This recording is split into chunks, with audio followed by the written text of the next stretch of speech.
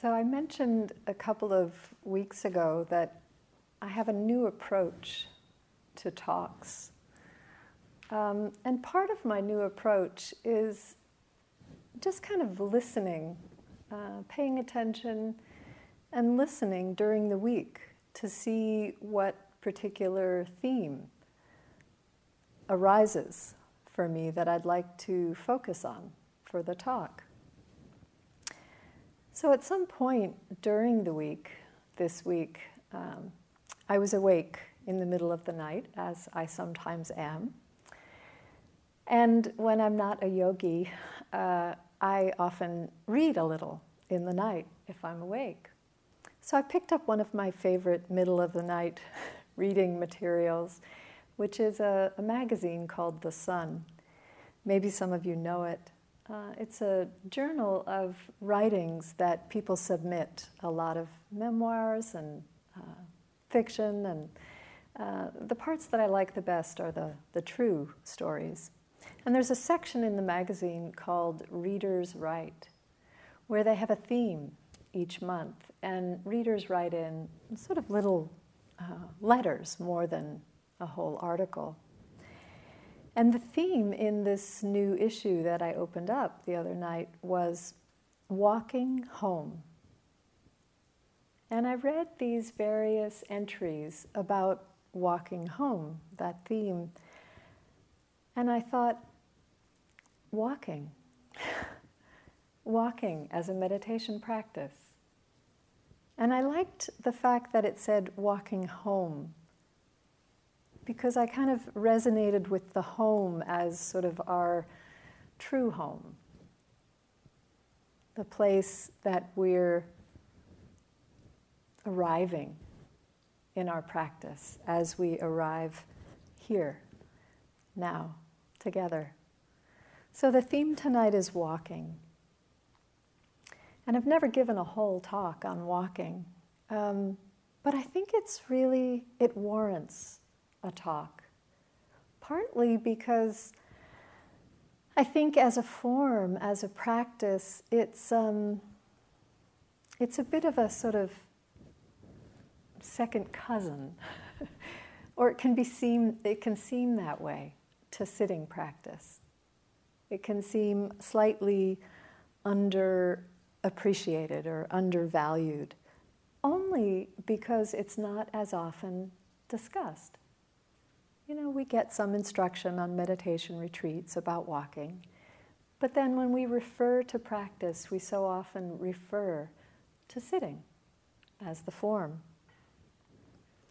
And also, we don't see a lot of Buddha images where he's walking. I love the one next door where he's standing. It would be nice to see some images, some figures of the Buddha taking a step. So I think this lack of emphasis can tend to lead to this misperception that walking is a kind of secondary practice. And I think also maybe there's something in the fact that we sit and the emphasis on sitting, and that practice in a way is taking place in the mind, or more in the mind,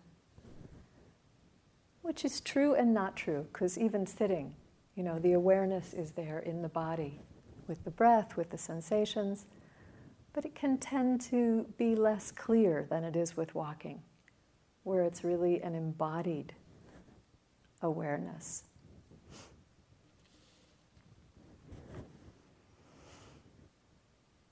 Last week in my talk I mentioned that I'd recently lost a friend, a dear old friend who died recently. And in those days after my friend's death, there was an exchange that I had with someone next door at the retreat center, where they told me this story that I think they had heard on the radio on NPR, about a man who had lost his son. And the way that he worked with that was he walked. he really walked. He just started walking, and he kept walking for months. And when this person told me the story, it kind of made me well up with just the appreciation of that, the resonance. It was as though my body really resonated with that idea. That to integrate something that profound as the loss of a child, one might choose to walk with it.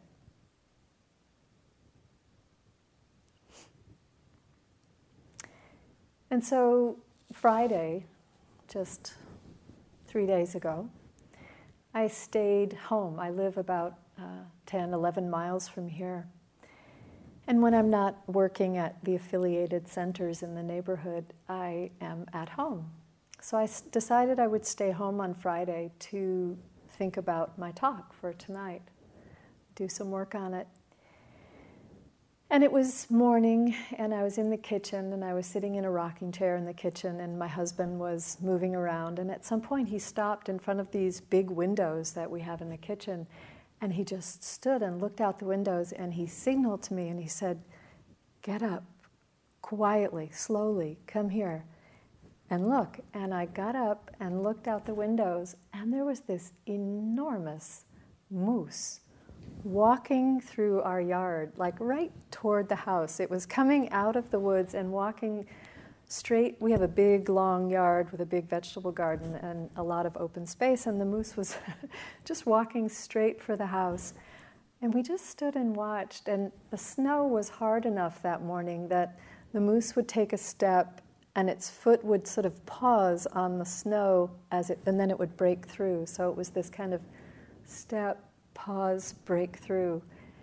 And it just walked so slowly, sort of around the garden, and it stopped to chew on our apple trees. And then it walked into the woods and eventually disappeared back into the woods. It was so big and so thrilling, really, to see an animal of that size so closely. But also, because I was sitting there that morning with the theme of walking, somehow watching this creature walk into the yard, and it looked like walking meditation because it was walking so slowly. You know, the steps just seemed so deliberate. It was just a moose taking a slow stroll to the apple trees, but it looked like walking meditation, and it was really lovely. So I took that as the last sign that walking was where I was going.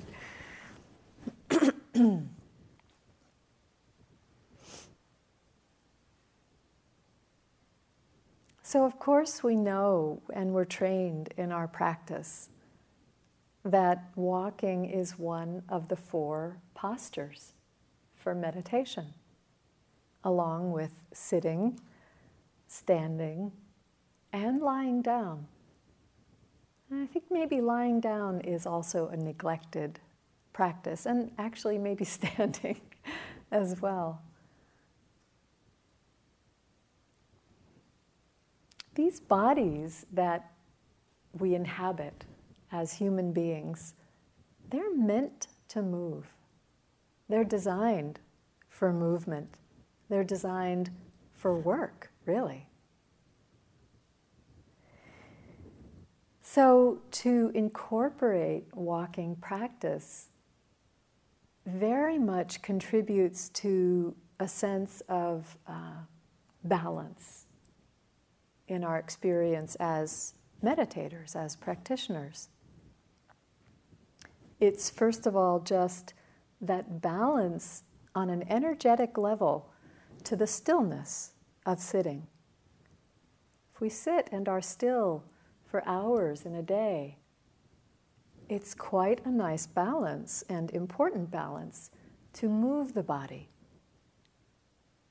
And not to just take a walk, to move it when it's a part of practice, when the body is filled with awareness, when we make that our aim, our practice.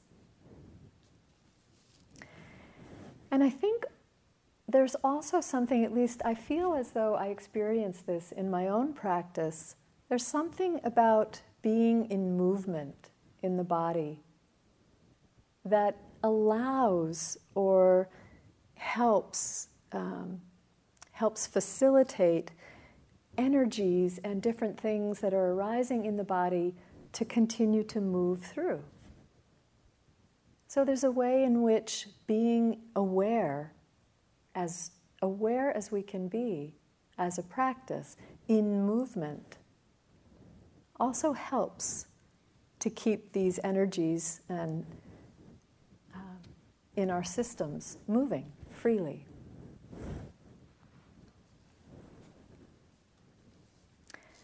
I found this lovely little passage that I think talks about this kind of balance that walking can provide.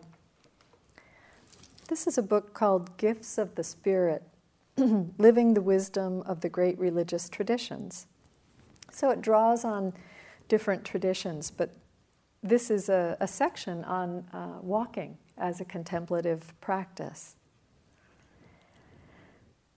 A good friend of mine sums up his passion for walking like this: when I'm angry and need to let off steam, I walk. When I'm blue and need some cheering up, I walk.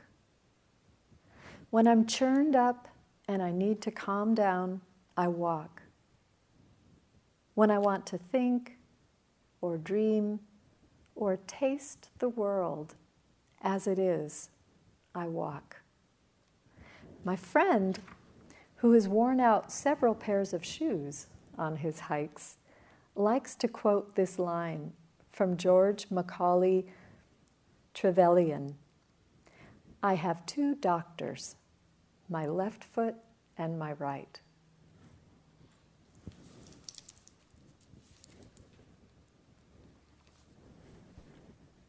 I meant to actually offer at the beginning of this talk, in terms of full disclosure, I love to walk.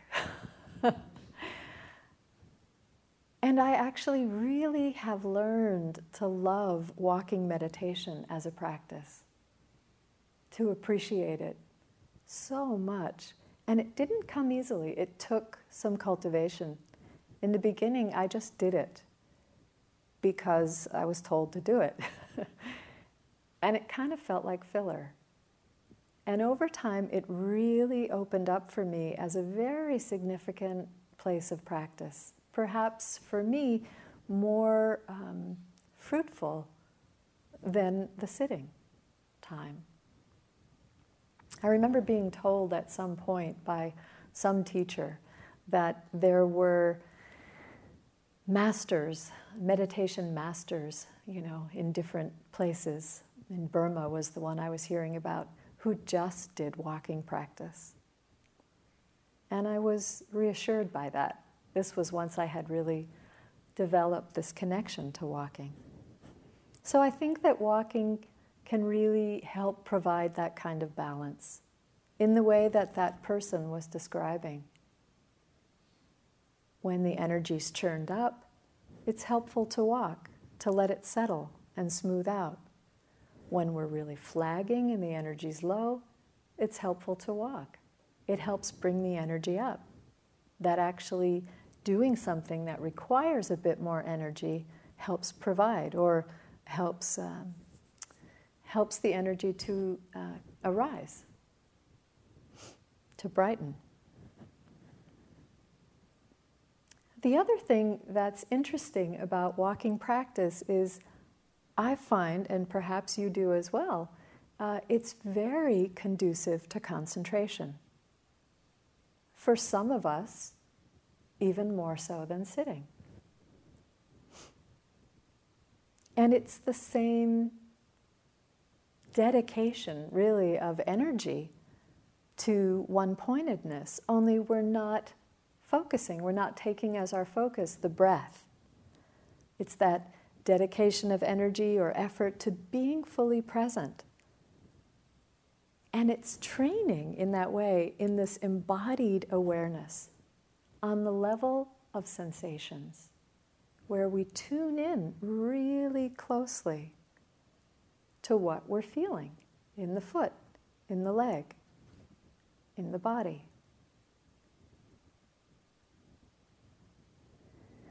This is a really important shift, or an important way to learn to practice, to notice the difference between perception or concepts and the experience underneath it, the sensations. And as you may well know, it's very possible to get very, very focused in this way. So sometimes the walking really slows down, and there's that very close attention to the subtlest of sensations. This is when we're quite concentrated. I can't remember if I've told this story in this particular round of teaching, so forgive me if it's a rerun. But there was a time when I was doing walking practice next door, and I got really very concentrated.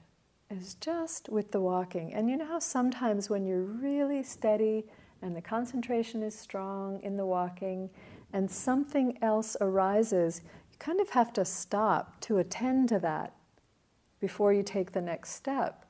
So in this experience of mine, sound came really strongly, just built actually, and got stronger and stronger. And I was just standing and being very attentive to this amazing sound. It was quite varied and rich and full of all these different tones and vibrations, quite compelling.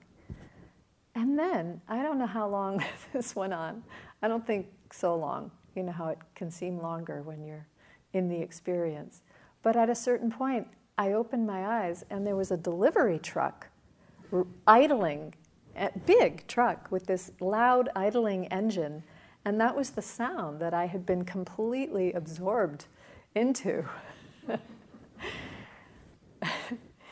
So this evening, sometimes before I come to give a talk, I'll kind of touch on its themes or run it by my husband over dinner, you know, sort of tell him my talk, not in the full detail, but I was telling my husband this talk this evening at dinner, and I mentioned this story, and when I said, and then I opened my eyes and it was this truck, he cracked up and he said, "I've been in that truck. I've been that delivery person." Waiting for that yogi to open their eyes and get out of the way. Because he's a contractor and he does work next door. So I thought that was kind of funny.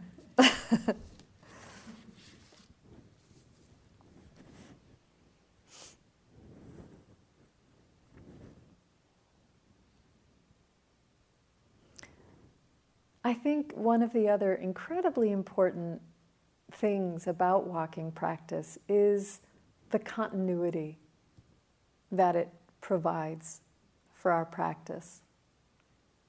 And again, in a couple of different ways. One, just in terms of the unfolding of our day as a yogi on retreat.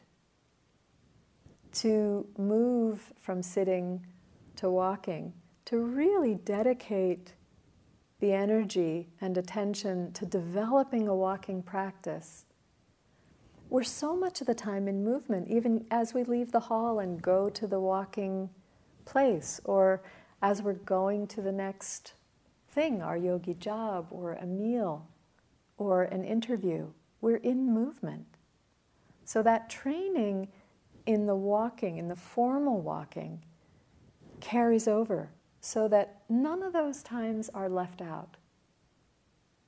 So that the whole of the day has that sense of a flow, where it's not so much about the form. It's more like awareness sitting, and then awareness standing, and awareness walking, awareness eating, washing dishes. And I think working with a walking practice helps to bring that continuity. So it supports it when we're yogis in terms of our day, but also in terms of living a life that's more and more awake, more and more mindful. Again, we're so much of the time in movement.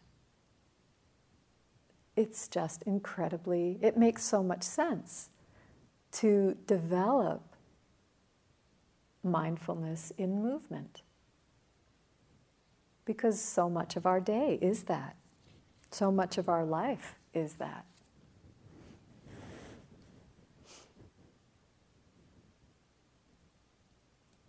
So really making an effort in walking practice, one can get very concentrated. So it can be a real support for concentration. And on the other hand, if you find that you're straining in your practice, particularly if you feel like you don't really have a relationship with walking that is easy, if it's more of a challenge, more of an effort, you might like to experiment with a different form. And I just want to describe a form that I've found quite lovely and quite powerful. There's a way in which this particular form of walking is both conducive to concentration, to the mind settling, but also spacious. And this is where the walking's done in 4 parts. So rather than just focusing on the sensations, for example, throughout the period of walking practice, one would start, you still walk back and forth between point A and point B, but for the first leg, the attention is with seeing. And it's not going after sights, naming objects of sights, looking for anything.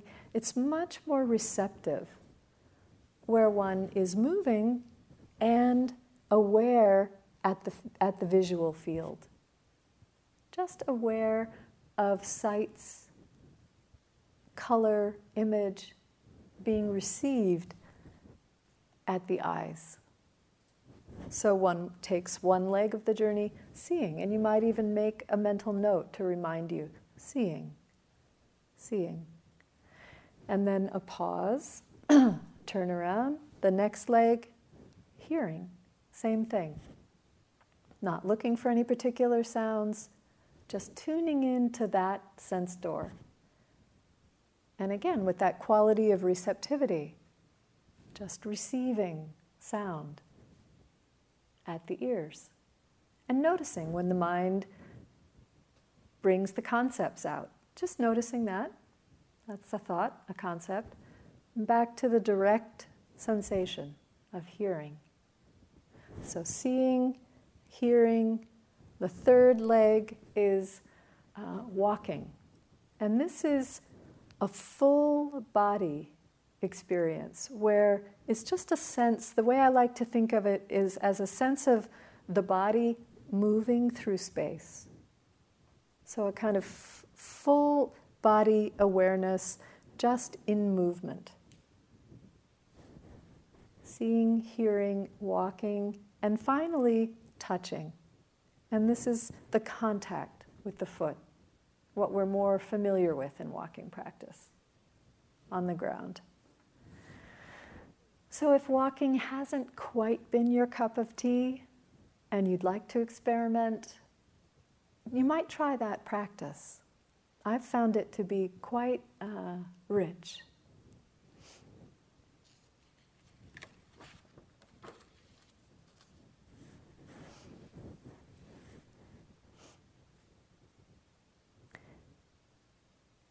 A talk about walking, of course, is really a talk about mindfulness of body, really the first foundation of mindfulness. Developing that awareness in the body. And I think the other piece that I notice, that I find interesting in awareness in the body, is the sense that we can trust the body. In a way, it's sometimes more trustworthy than the mind. At least in my experience, I've noticed it can be much simpler. So noticing again just what the body is feeling versus the stories that the mind is telling about those feelings. I find this training really helpful in terms of bringing it into daily life situations. When there are difficult circumstances and the mind is reacting, the most clear example of that in my recent history in the past few years was living with my stepson when he was struggling quite a bit in his life and had a lot of anger and a lot of projection and blame as he was grappling with his growing up. And sometimes this would be going on and I could just feel the mind and hear the mind reacting and taking it personally and wanting to defend and argue and then I would just come back to the body and feel the tension, feel the contraction, the reactivity in terms of sensations in the body. And it was so much simpler, so much easier to open to that and actually breathe into it and relax it. So this is something, again, that I think you may already know, but it's interesting to look at how sometimes relaxing the contraction in the body allows the mind to let go of the stories.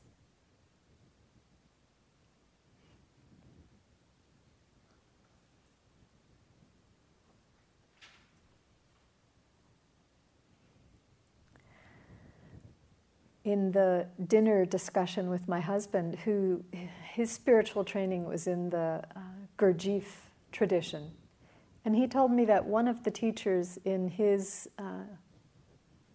years of practice there told them that if they could just fully, this was in sitting, if they could just fully, completely relax the body, that was one of the most important things. And I thought, oh, that's interesting. But then I was thinking about this piece, how for me, I notice that I can come back to the body when the mind is in a tangle or a knot or some kind of reactivity. Or even sometimes in practice, the way I feel that I'm kind of leaning in or looking for the next experience. And if I can come back to the body and settle back and relax the body, that feeling in the mind can let go. Check it out in your own experience.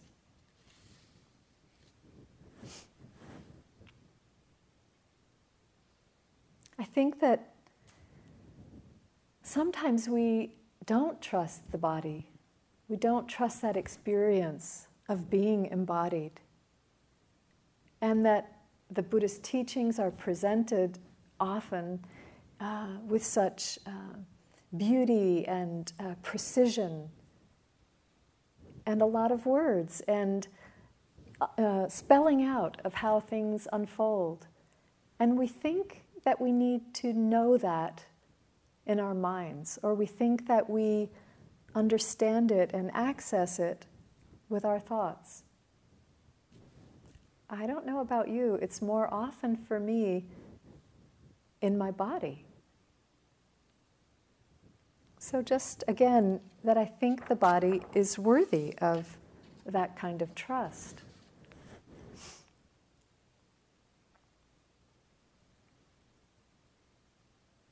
It's interesting also to look at the ways that we understand some parts of the teaching in terms of our bodies, how they're known and experienced in our bodies. So, for example, the 3 characteristics. Impermanence. Theoretically, we know the truth of change, and we see it all around us in this world on a daily basis, if we really look. And we know it very directly, very intimately, if you will, very personally, in the experience of the body. Last week I was talking about death and aging as a contemplation and practice, as an area of investigation and insight. And it's really that piece of the experience of living in a body, the aging body, the changing body, the dying body at some point, that we very directly touch this truth of impermanence.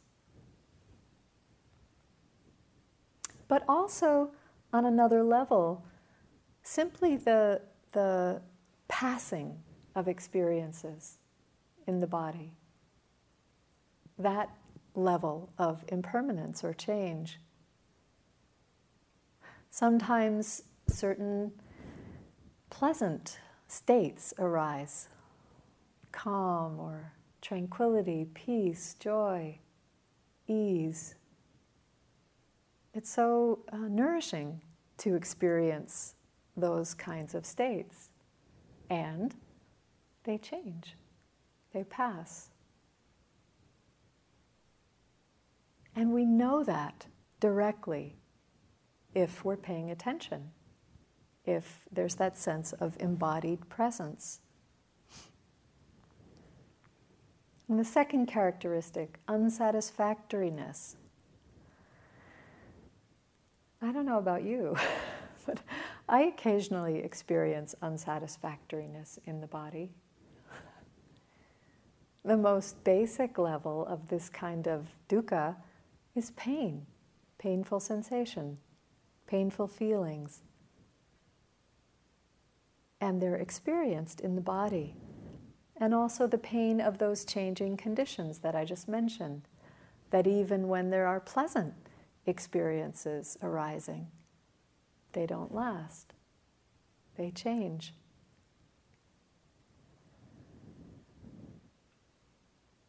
It's interesting to notice how we manage or navigate this terrain in the body, the terrain of pain or unpleasantness. So often,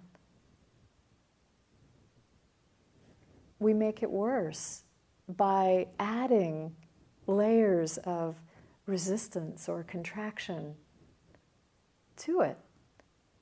And we know in our meditation practice that it's much more manageable when we have the energy, the interest, the willingness or the courage to enter into it, to bring attention, to bring awareness right into those places of discomfort or pain.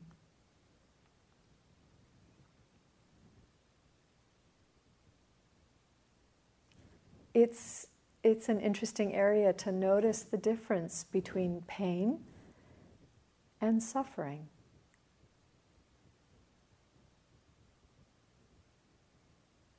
Pain can be quite strong at times in the body. I think the way that we use suffering, that word, in Buddhist circles is really that we add the suffering of the mind onto those painful experiences. And that is adding resistance, adding fear of the future, that it will last forever. So often, even very strong, painful experience is bearable in the moment. But when we add the unknowable and the unnavigable future to it, it feels unbearable. That's when it becomes suffering. I remember on one retreat where I was just experiencing a lot of restlessness. But it was that kind of restlessness that is so acute. It feels excruciating. Have you experienced that? Just this unbearable energy in the body. And I remember writing a note to Sharon Salzberg and saying, kind of jokingly, has anybody ever died of restlessness? I mean, I felt like I just couldn't bear it. And she wrote back the perfect response, which was, never from just one moment at a time of it. And it was like, oh yeah, okay. I was adding that unknowable future to it, and it felt unbearable. In the moment, it was strong and intense and bearable.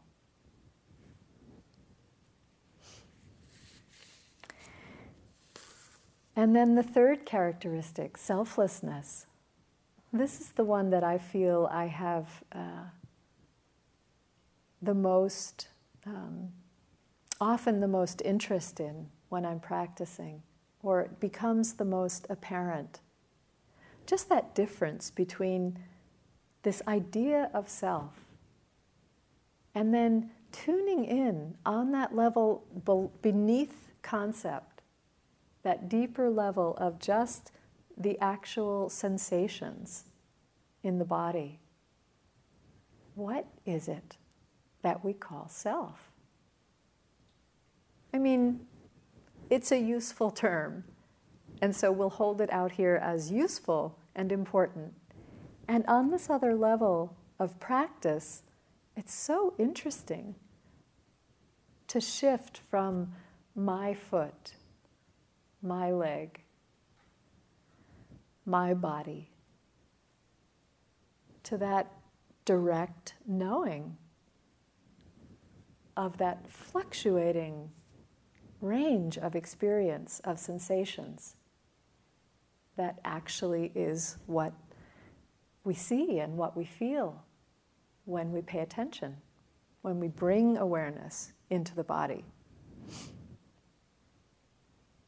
There are times when practicing like this, the boundaries or the borders, the edges of the body they feel more porous. We're just tuning into the fact that actually we are energy. Everything is. But I think we become quite aware of that at times in practice. That energy field as it's flowing and changing as we're experiencing it versus the body. I remember one time on a retreat next door, I was walking in the dining room, and I was in that kind of place in practice, just really tuned in to that level of sensation, and doing very slow walking, and I would get to the wall, and I would stand there right next to the wall before turning and have this feeling like I could just keep going and walk right through the wall, because there wasn't any wall and there wasn't any body, if you know what I mean. So I went and reported this in an interview to Joseph, and he said, well, did you try it? And I had to say, no, I didn't try it.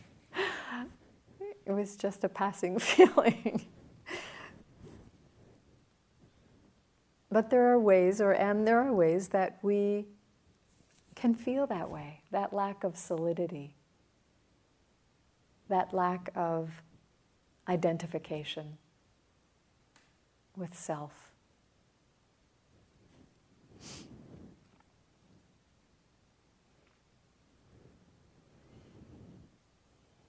Another area that's so interesting and so apparent in walking practice is causality. The way that intention precedes action. It's said that intentions arise before everything that we do, that we are. And yet they're so fleeting, they're so subtle. It's such a hard area to really see very clearly often. But in walking, if one is walking slowly, one can actually start to tune in. What gets the foot from here to there? I remember standing at one point in my walking practice and just being in awe that I was moving. How does that happen? And just tuning into that level of intending to lift, intending to move, and then the movement, the intending to place the foot down. It's pretty amazing, really, to be in these bodies.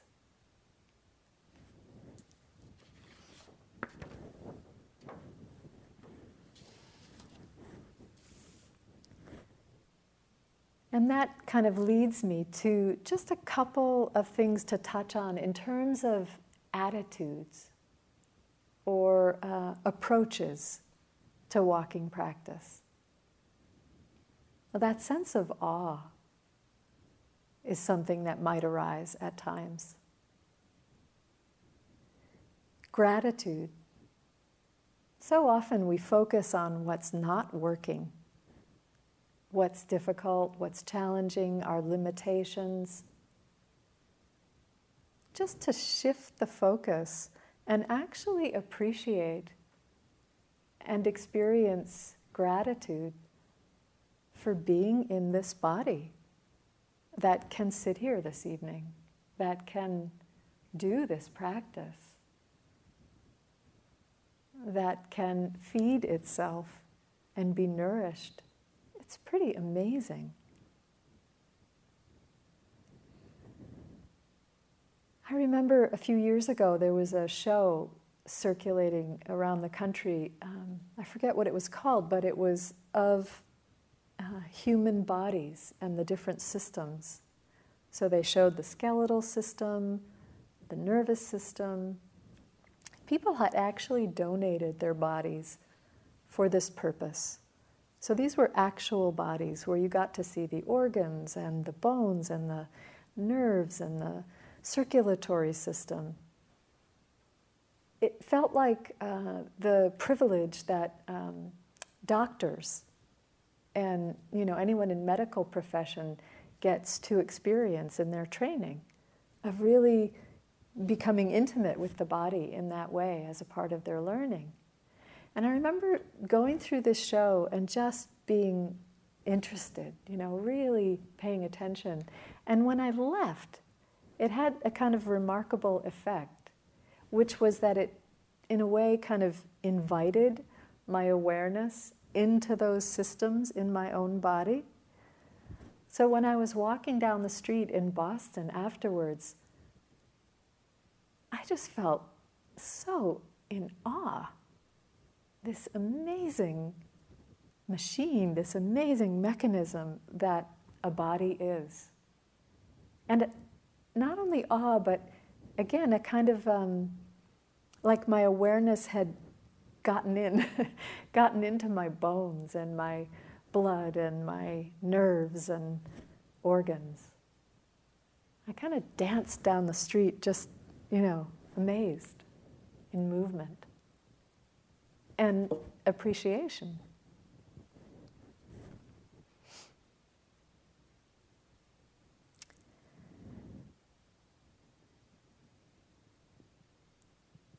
Also, I think there's a way that we can approach mindfulness of the body that has to do with a kind of integrity. It's kind of something along the lines of taking our place here on the planet, in this body, in this form. And I'm reminded of that posture of the Buddha, of reaching down and touching the earth. That connection with the earth, with what feels to me like embodiment, that claiming his right to be here, practicing. We can access that also in our bodies and in the posture of the body. Standing, that sense of planting our feet on the earth, raising our head toward the heavens, which tonight are so filled with sparkling stars. I read this quote from a Native American elder, Black Elk, who said, in that pose of standing with feet on the ground and head toward the sky or the heavens, that we become an axis or a link between matter and spirit. And there's a certain integrity in that. And then finally, I just wanted to touch on the thought of pilgrimage in this theme of walking and in this theme of being embodied.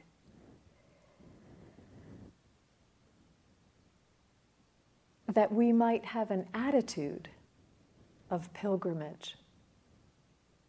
I looked pilgrimage up in the dictionary and it said, a journey, especially a long one, made to some sacred place as an act of devotion, or undertaken in a quest of something.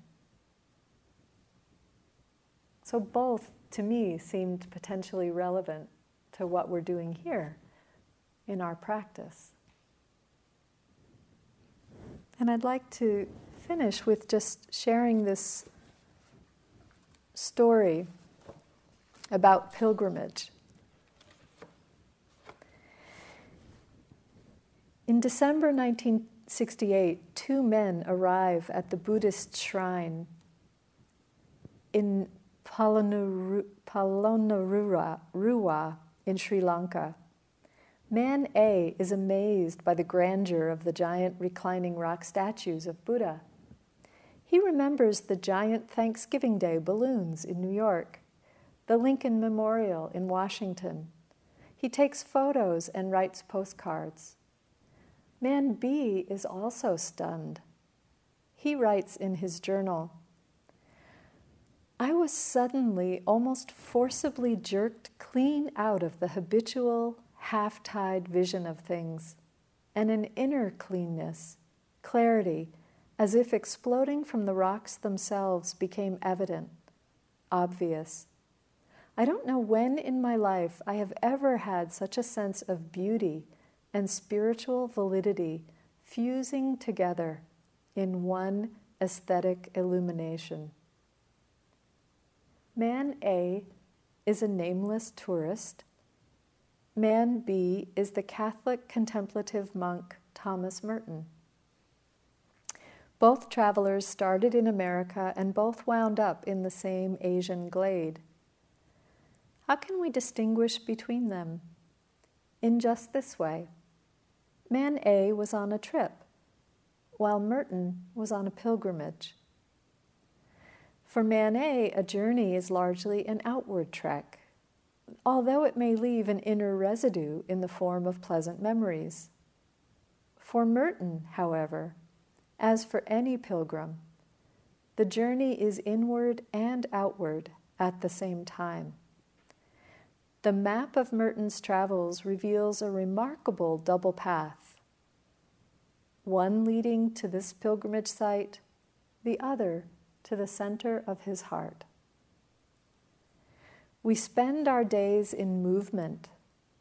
Each day we travel through 16 hours and a good handful of miles, even if we mark off the latter by vacuuming, dusting, and mopping our way through the house.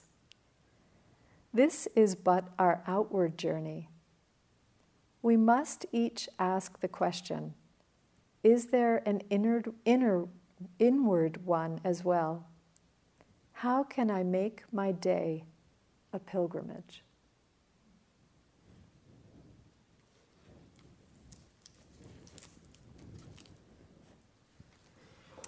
Sit together for a few moments.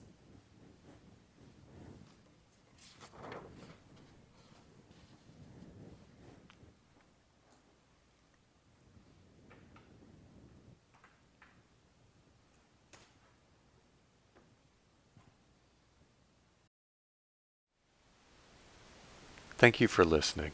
To learn how you can support the teachers and Dharma Seed, please visit dharmaseed.org/donate.